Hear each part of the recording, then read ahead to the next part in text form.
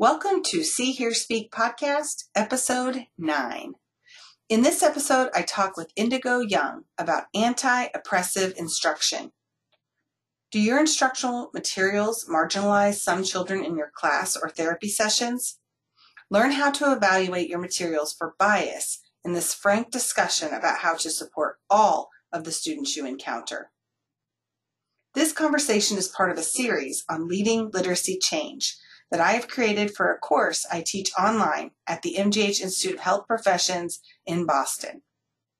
Thank you for listening, and don't forget to check out www.seehearspeakpodcast to sign up for email alerts for new episodes and content, read a transcript of this podcast, access articles and resources that we discussed, and find more information about our guests. Also, don't forget to subscribe to the podcast in Apple Podcast or wherever you are listening. Welcome to See, Hear, Speak podcast. I have invited Indigo Young today to talk about anti-oppressive interventions, and I will have her introduce herself. I also have Norma Craffey here, who will be talking with Indigo today as well. Hi, thank you so much for having me, Tiffany. My name is Indigo Young. I am a speech and language pathologist. I specialize in pediatric spoken and written language disorders, and I'm a faculty member here at MGH Institute of Health Professions. Great. Thank you so much for spending time with us today. Thank you. Hi, my name is Norma Craffey. I'm a first-year doc student here at the IHP, and I'm a former public education teacher. I worked in pre-K to 2, and then I was a reading specialist within the schools. Okay. Indigo, you've lectured on anti-oppressive instruction. So what is anti-oppressive instruction or intervention, and why is it important? Yeah, so just to give a little bit of background, I've become really passionate about issues of diversity, equity, and inclusion in the educational system, given my background working with children and families in a variety of different contexts. So one thing I love about the schools is that they are diverse and vibrant, but we are all aware that there are some serious issues in terms of equity within the schools and inclusion of our diverse populations. One thing that is interesting about the Boston area in particular is that the Boston Area Research Initiative, which is a collaboration between Northeastern and Harvard, just did a study and released some data about how the Boston public schools are actually more segregated than they have been in recent history. So we know that there's this ongoing concern about systemic racism within the schools. And so I have questions about how I and other clinicians and teachers can make sure that we're uplifting our students and making meaningful changes within a flawed system. So although the overwhelming majority of clinicians and teachers really understand the importance of cultural competence, I know that it can be harder to know exactly what direct actions to take. So while thinking all of this over, I've come across this idea of anti-oppressive intervention. An anti-oppressive approach is an approach that both acknowledges that there are inequities and marginalizations within our systems and then seeks to specifically address the marginalization. So anti-oppressive practice in speech language pathology or education is about really seeking to correct the marginalization of certain groups of learners. So when I have been thinking about this approach, I've borrowed heavily from other fields that have well-established frameworks in anti-oppressive work. So there is social justice frameworks for education. Social work has a really robust background and resources in anti-oppressive care, and so does nursing. So the approach that I'm building here in our curriculum is an approach that places cultural sensitivity and humility at the very forefront of the clinical relationship. So it's using cultural factors as the lens that we're looking at the specific educational issues rather than like an extra or an aside. And so anti-oppressive intervention has 3 main goals. So it's seeking to affirm identities, specifically identities that have been marginalized in our educational systems. It is seeking inclusion and building inclusive spaces in education, and it's also seeking equity and looking to address these inequitable outcomes. And it's really two parts. So there's the first part is this sort of indirect client support. So that's things that the educator is doing on their own. So it might be thinking about issues of diversity, equity, inclusion, learning about it, reflecting, thinking about their own progress and their own growth and what areas that they need to brush up on. And it's also direct action. So thinking about these issues as you're looking at assessment of students, as you're looking at instruction with the students, as you're making treatment choices, educational choices, and also this idea of advocacy for our learners.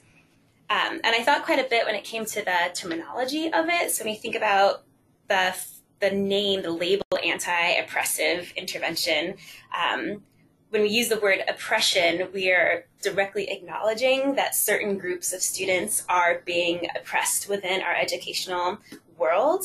And then the prefix anti was specifically chosen over the prefix non. You might hear that in other places, like non-racist and non-oppressive. And to me, that's sort of a more passive approach where, we're not explicitly, purposely being oppressive, versus anti is a more direct approach where you're really actively seeking to address this marginalization or oppression. Oh, that makes sense. That's very helpful to think about the terminology, because even thinking about what to call this podcast, there were so many options. So I really appreciated that you provided that option. It's so thoughtful too, and what it means. How do you speak up about these issues in your environment? I think that, with this course, thinking about speech pathologists, reading specialists, educators being in a position of leadership and a position to influence education practice, but also just influence individual children's lives. Mm-hmm. How do we empower them to do that? Yeah, I think that in the environment of being in the schools, it's really about taking on the idea of advocacy and also leadership.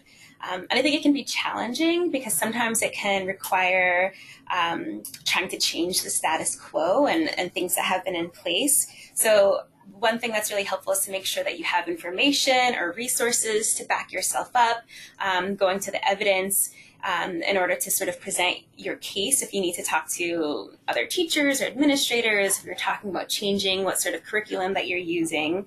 And I think there's many levels that you can speak up at, as you were saying, whether it's how your own approach with your specific students, versus talking to classroom teachers or having to go higher up in administration to try and speak up about issues.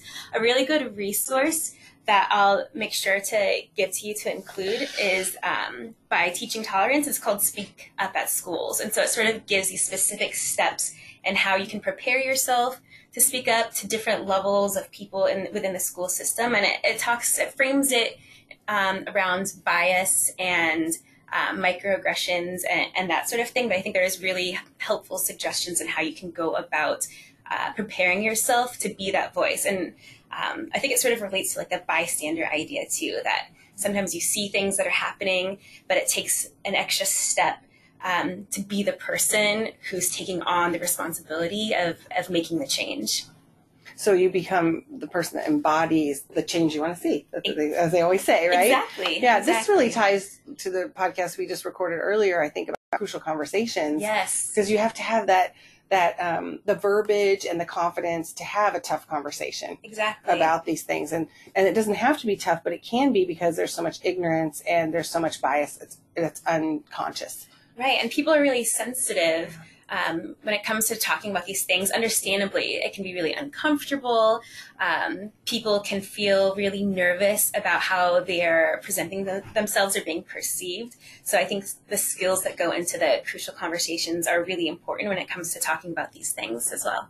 And I think people might get defensive, right? Because they might think like, no, I am doing the right thing, or, and so approaching it as a way to educate versus, just having the verbiage to be able to do that, I think is so important. Yeah. And I think that most everybody is on the same page about having this shared goal of doing what's best for the children and best for education and best in how we're going to create people who are going to be the change makers in our society.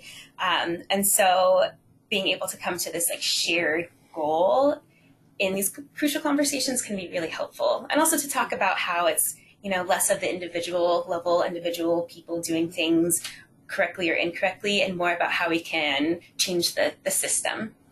Yeah, I think that makes a lot of sense, because then it's natural to be defensive. Mm-hmm. But if you have that shared purpose, then you have less tendency. Mm-hmm. And it shows mutual respect to say, we both have this purpose, let's work together. Right. As opposed to this is about what you did, what this person did. I think that does make a lot of sense. There's a lot of human psychology. It's about making change, right? So Yeah. this is a part of that. Yeah. So this is Norma here. Yeah. So Indigo, I was wondering if you had any suggestions for professionals working within public schools that might be trying to affect change, but are coming up against roadblocks and having pushback and not having a lot of success, and how you can manage that without feeling burnt out and disillusioned and disheartened by not only maybe your own school ecosystem, but just the state and climate of our country at the current time. So any suggestions or pearls of wisdom or resources to share with those professionals? Yeah, that's a great question. And that is a real issue when you're working in the schools and sometimes feeling like things are stacked against you. And I think one of the best things you can do is to try not to be an individual agent against everybody else. So it's really important to find collaborators, people who are on your team, people who can speak up for you and speak with you and give you a little more power behind your voice. And I think that also comes into the burnout aspect, is that if you have a support network and a community, so you don't feel like you're sort of burning out on your own, that you can rely on each other. Some people can step up, other people need to step back. That can be really helpful.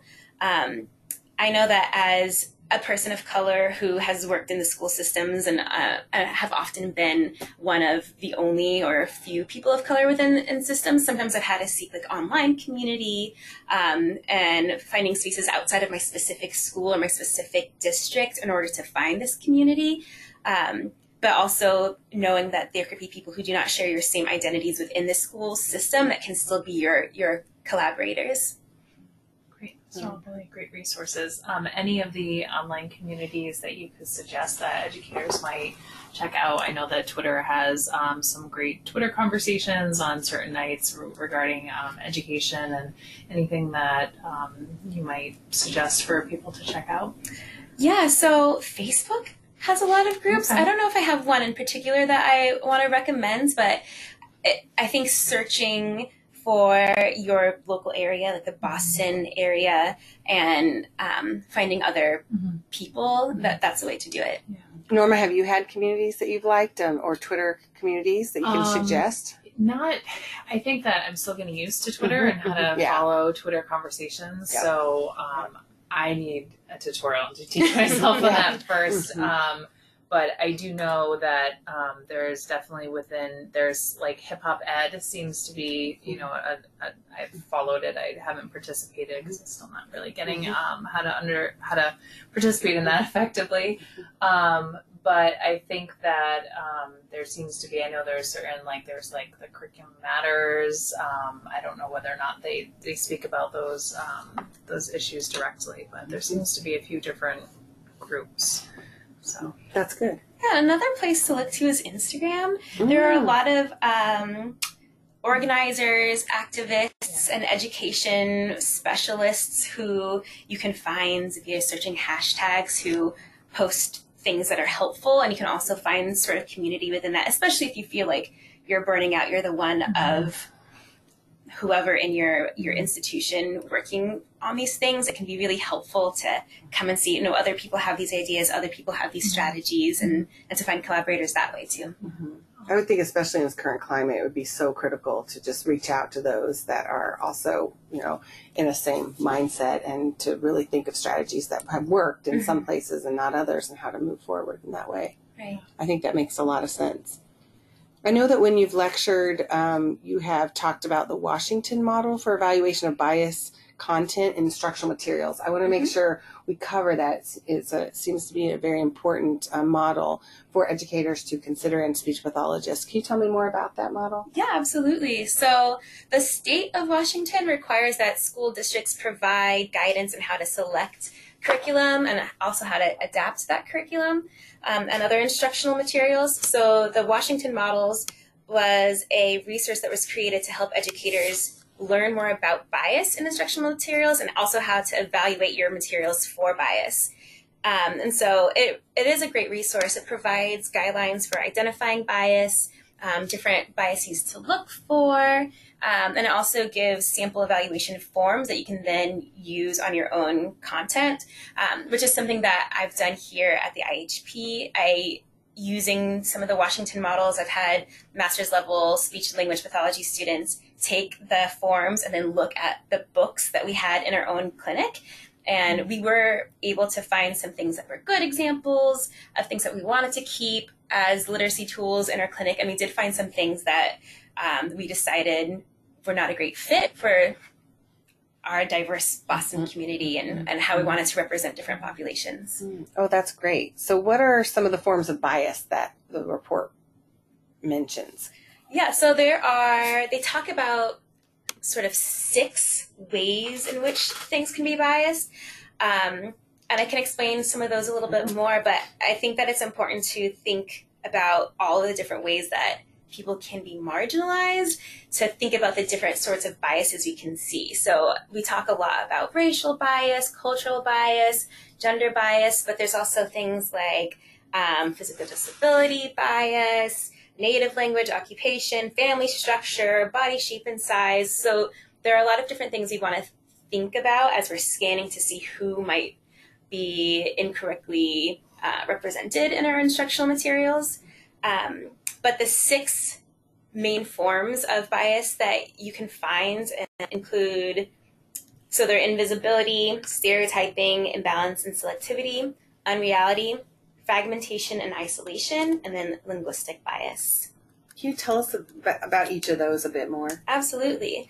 So an invisibility bias, it misrepresents populations of people by just not talking about them, by making them invisible. So an example of that would be a book about historical heroes that only lists men, or examples of men who are historical heroes. So the very fact that we're not including examples of women who are historical heroes erases that narrative, and we're presenting sort of a false history or an incomplete history to students. Stereotyping is another bias, and so a really easy and frequent example of this is like a gender stereotyping within our reading materials and other curriculum. So something as simple as, this book is for boys, and so it includes sports, and this book is for girls, so it includes ballet, and so that's some examples of stereotyping. Imbalance and selectivity is sort of similar to invisibility, but rather than completely omitting things, it's sort of doing this like false emphasis on one group's narrative. So an example of that is thinking about how America was founded and putting the emphasis specifically on Christopher Columbus and what he did and his perspective and the perspective of the Pilgrims, rather than having a more balanced perspective that also talks about the natives who were here and their experience with the founding of America.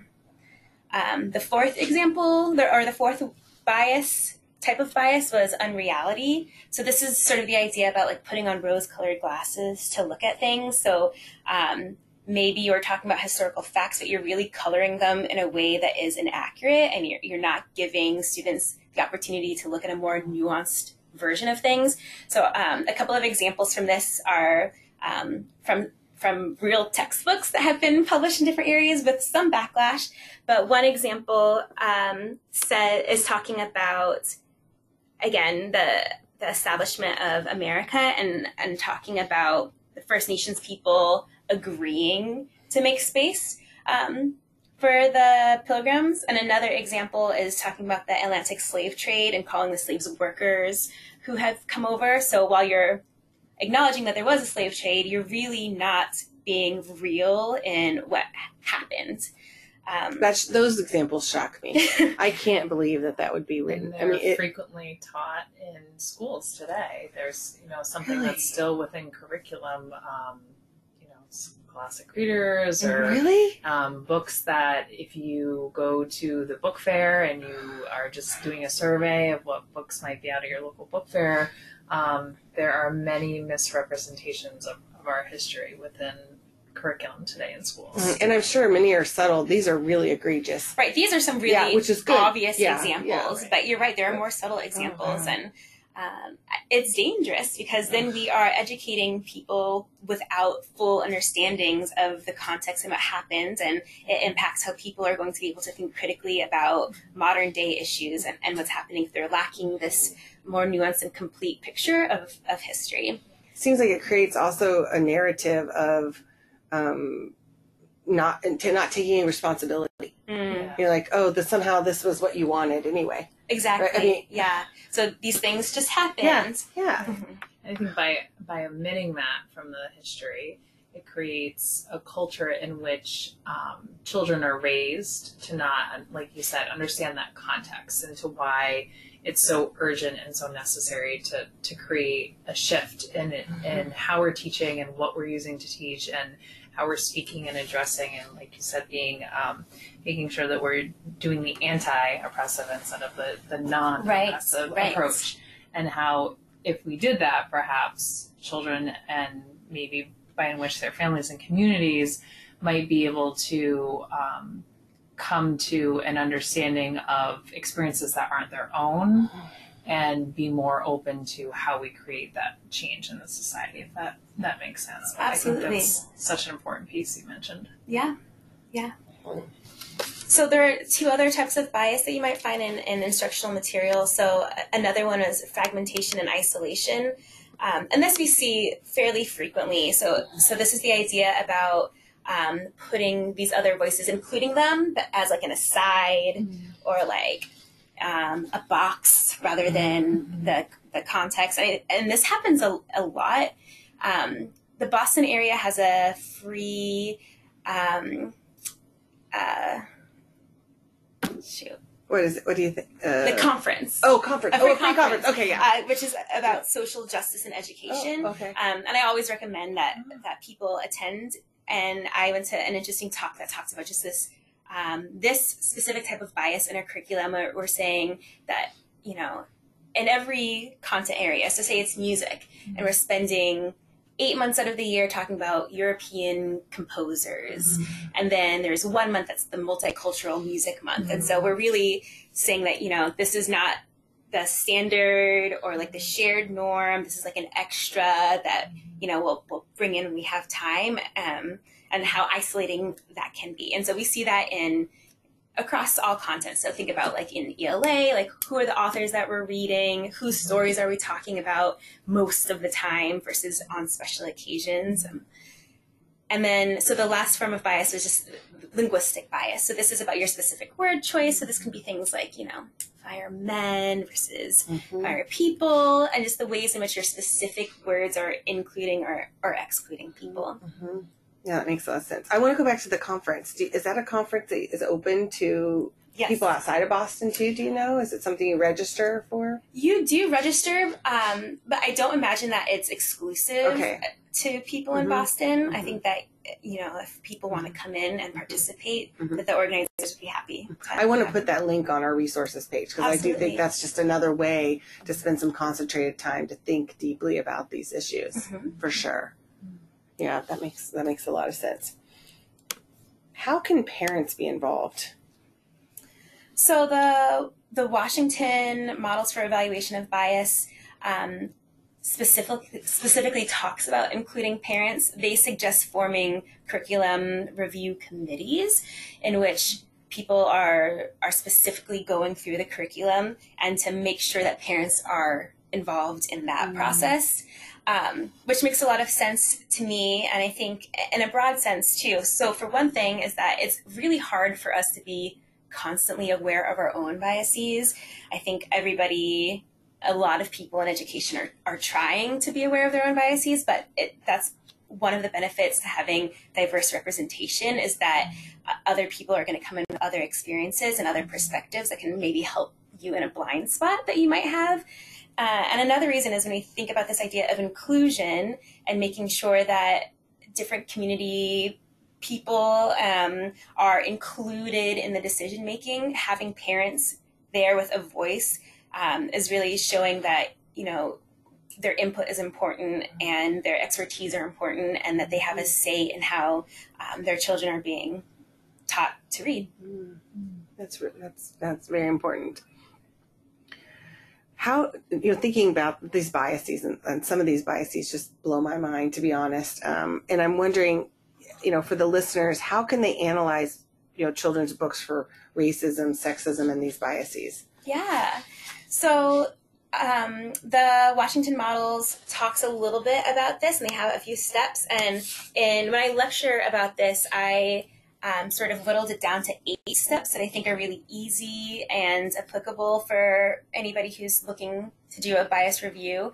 And so one of the first steps is really easy, which is just to scan the illustrations. So you want to be looking out for stereotypes. You want to be looking out for tokenism. So are they including diverse people, but not in any sort of like meaningful ways, or just as side characters? So that's, you can just pick up a book and flip through, and oftentimes that can give you the information that you need about the book.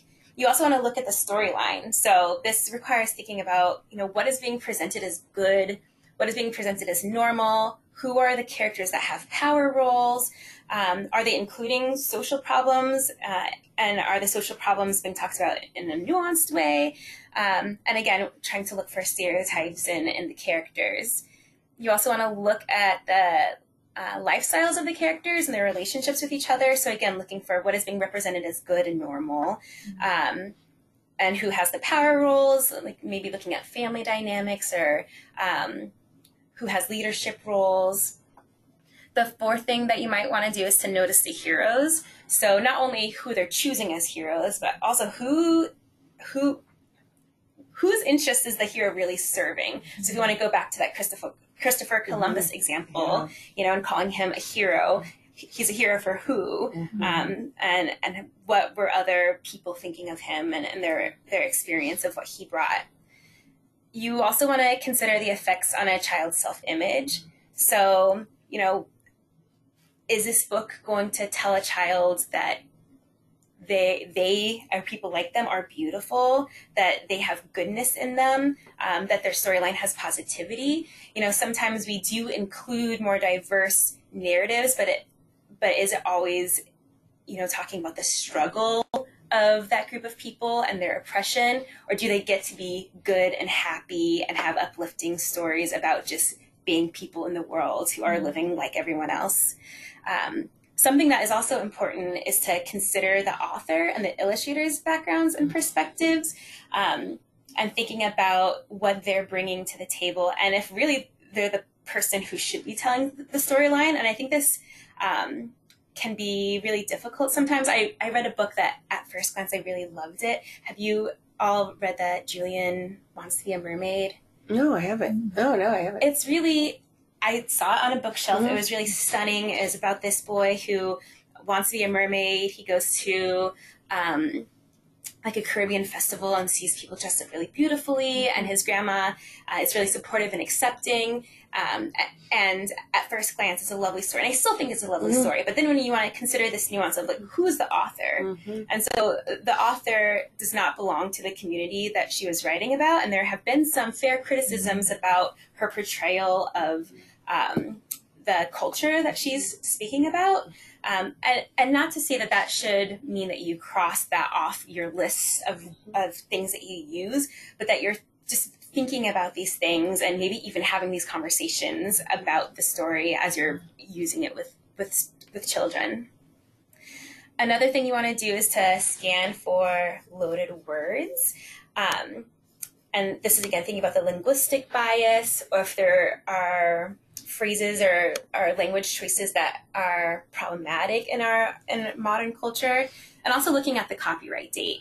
You know, some of the classics are classics and they're great, but it really wasn't until more recently in history that we started really thinking about, you know, these issues of positive representation and inclusion within our books in our curriculum. I think that's something I run into a lot, actually, is that with my friend group, they're all about the classics, and they want to read books, rightfully so, that maybe made them feel good, and they feel this kind of tie to those books, but they're not necessarily always representing the best, and the narrative that is the most appropriate. And they don't often meet these criteria. And so I really had to even think about myself too, and making sure that the books that I include are not representing stereotypes or, non-factual information. I think that's really, really critical. And I've personally found as a parent and educator that books can be such a nice platform to have these deeper discussions. Right. In a way that is presented. I mean, we know as humans, we learn best through narrative. So, having that kind of almost like a third party that's present in your discussion is the book, but then you can talk around it, and then there's some narrative there too. Right. I think it can be so powerful. Yeah. And I think it's really important to consider bias in the books that we're reading with our children, because we all develop unconscious bias, and racial bias starts developing at age 7 or earlier, and it's pretty much established by age 10. And so anytime that we can give children the opportunity to see other perspectives and to maybe not have their categories so singularly dimensional, I think it's really important. Again, this idea about non versus anti. Anti is taking a purposeful, assertive approach to fighting against that as best we can. Is there a particular resource that you might point educators towards into looking for books that not only might tackle issues and then also have a diverse representation, but as you mentioned, maybe not only be written and illustrated, but maybe even published by the same group that is trying to be represented within the text? One great resource is it's booksforlittles.com, where they're specifically trying to find storylines and representations that are positive, that might challenge some stereotypes. So that's a good place to start. What are some books you would recommend for our listeners that they might like to learn from as well? Do you have any books that you like? Like storybooks? No, more for adults. Do you have any that you really like? I would have to think about that. Okay, we can put some on the resource page too. Yeah, absolutely. I read a book recently, Waking Up White, and it was really very interesting to think about the white privilege that you have unconsciously, and just the narrative, that I was taught in my, you said by 10, these biases can happen. And even though I consider myself very educated and advocate, it was very eye-opening to think about these different aspects. And one of the most eye-opening part of that book was the author was talking about a class she took where they mentioned, how often do you discuss race? And it was very clear in the class that the persons of color talked about race almost every day. And then the persons that were white, they talked about it very rarely, if ever. And that was just a really eye-opening difference that happens, just happens in the family culture, and that I think is important to be aware of, and also something that we can change. And it also made me think in that book just about changing infrastructure and how that can have such a powerful influence in terms of how we're thinking about working together as groups. And then also just this idea of continual openness to change. Yeah, I'm glad that you brought that up in your own personal example of, the learning never stops. And even if you are thinking about these things, our social climate is constantly changing. And this is not sort of like a one and done type exposure, where you really need to be evaluating yourself, finding your own challenge zones, trying to figure out what it is that you don't know that you need to know more of. And it's an ongoing process. Absolutely. You have this quote that I love that I'll end on. And you say, diversity, this is a quote you had in your lecture. Diversity is being invited to the party. Inclusion is being asked to dance. I thought that was a great quote, and I really appreciate your time. Check out www.seehearspeakpodcast.com for helpful resources associated with this podcast, including, for example, the podcast transcript, research articles, and speaker bios. You can also sign up for email alerts on the website or subscribe to the podcast on Apple Podcasts or any other listening platform so you can be the first to hear about new episodes. Thank you for listening and good luck to you, making the world a better place by helping one child at a time.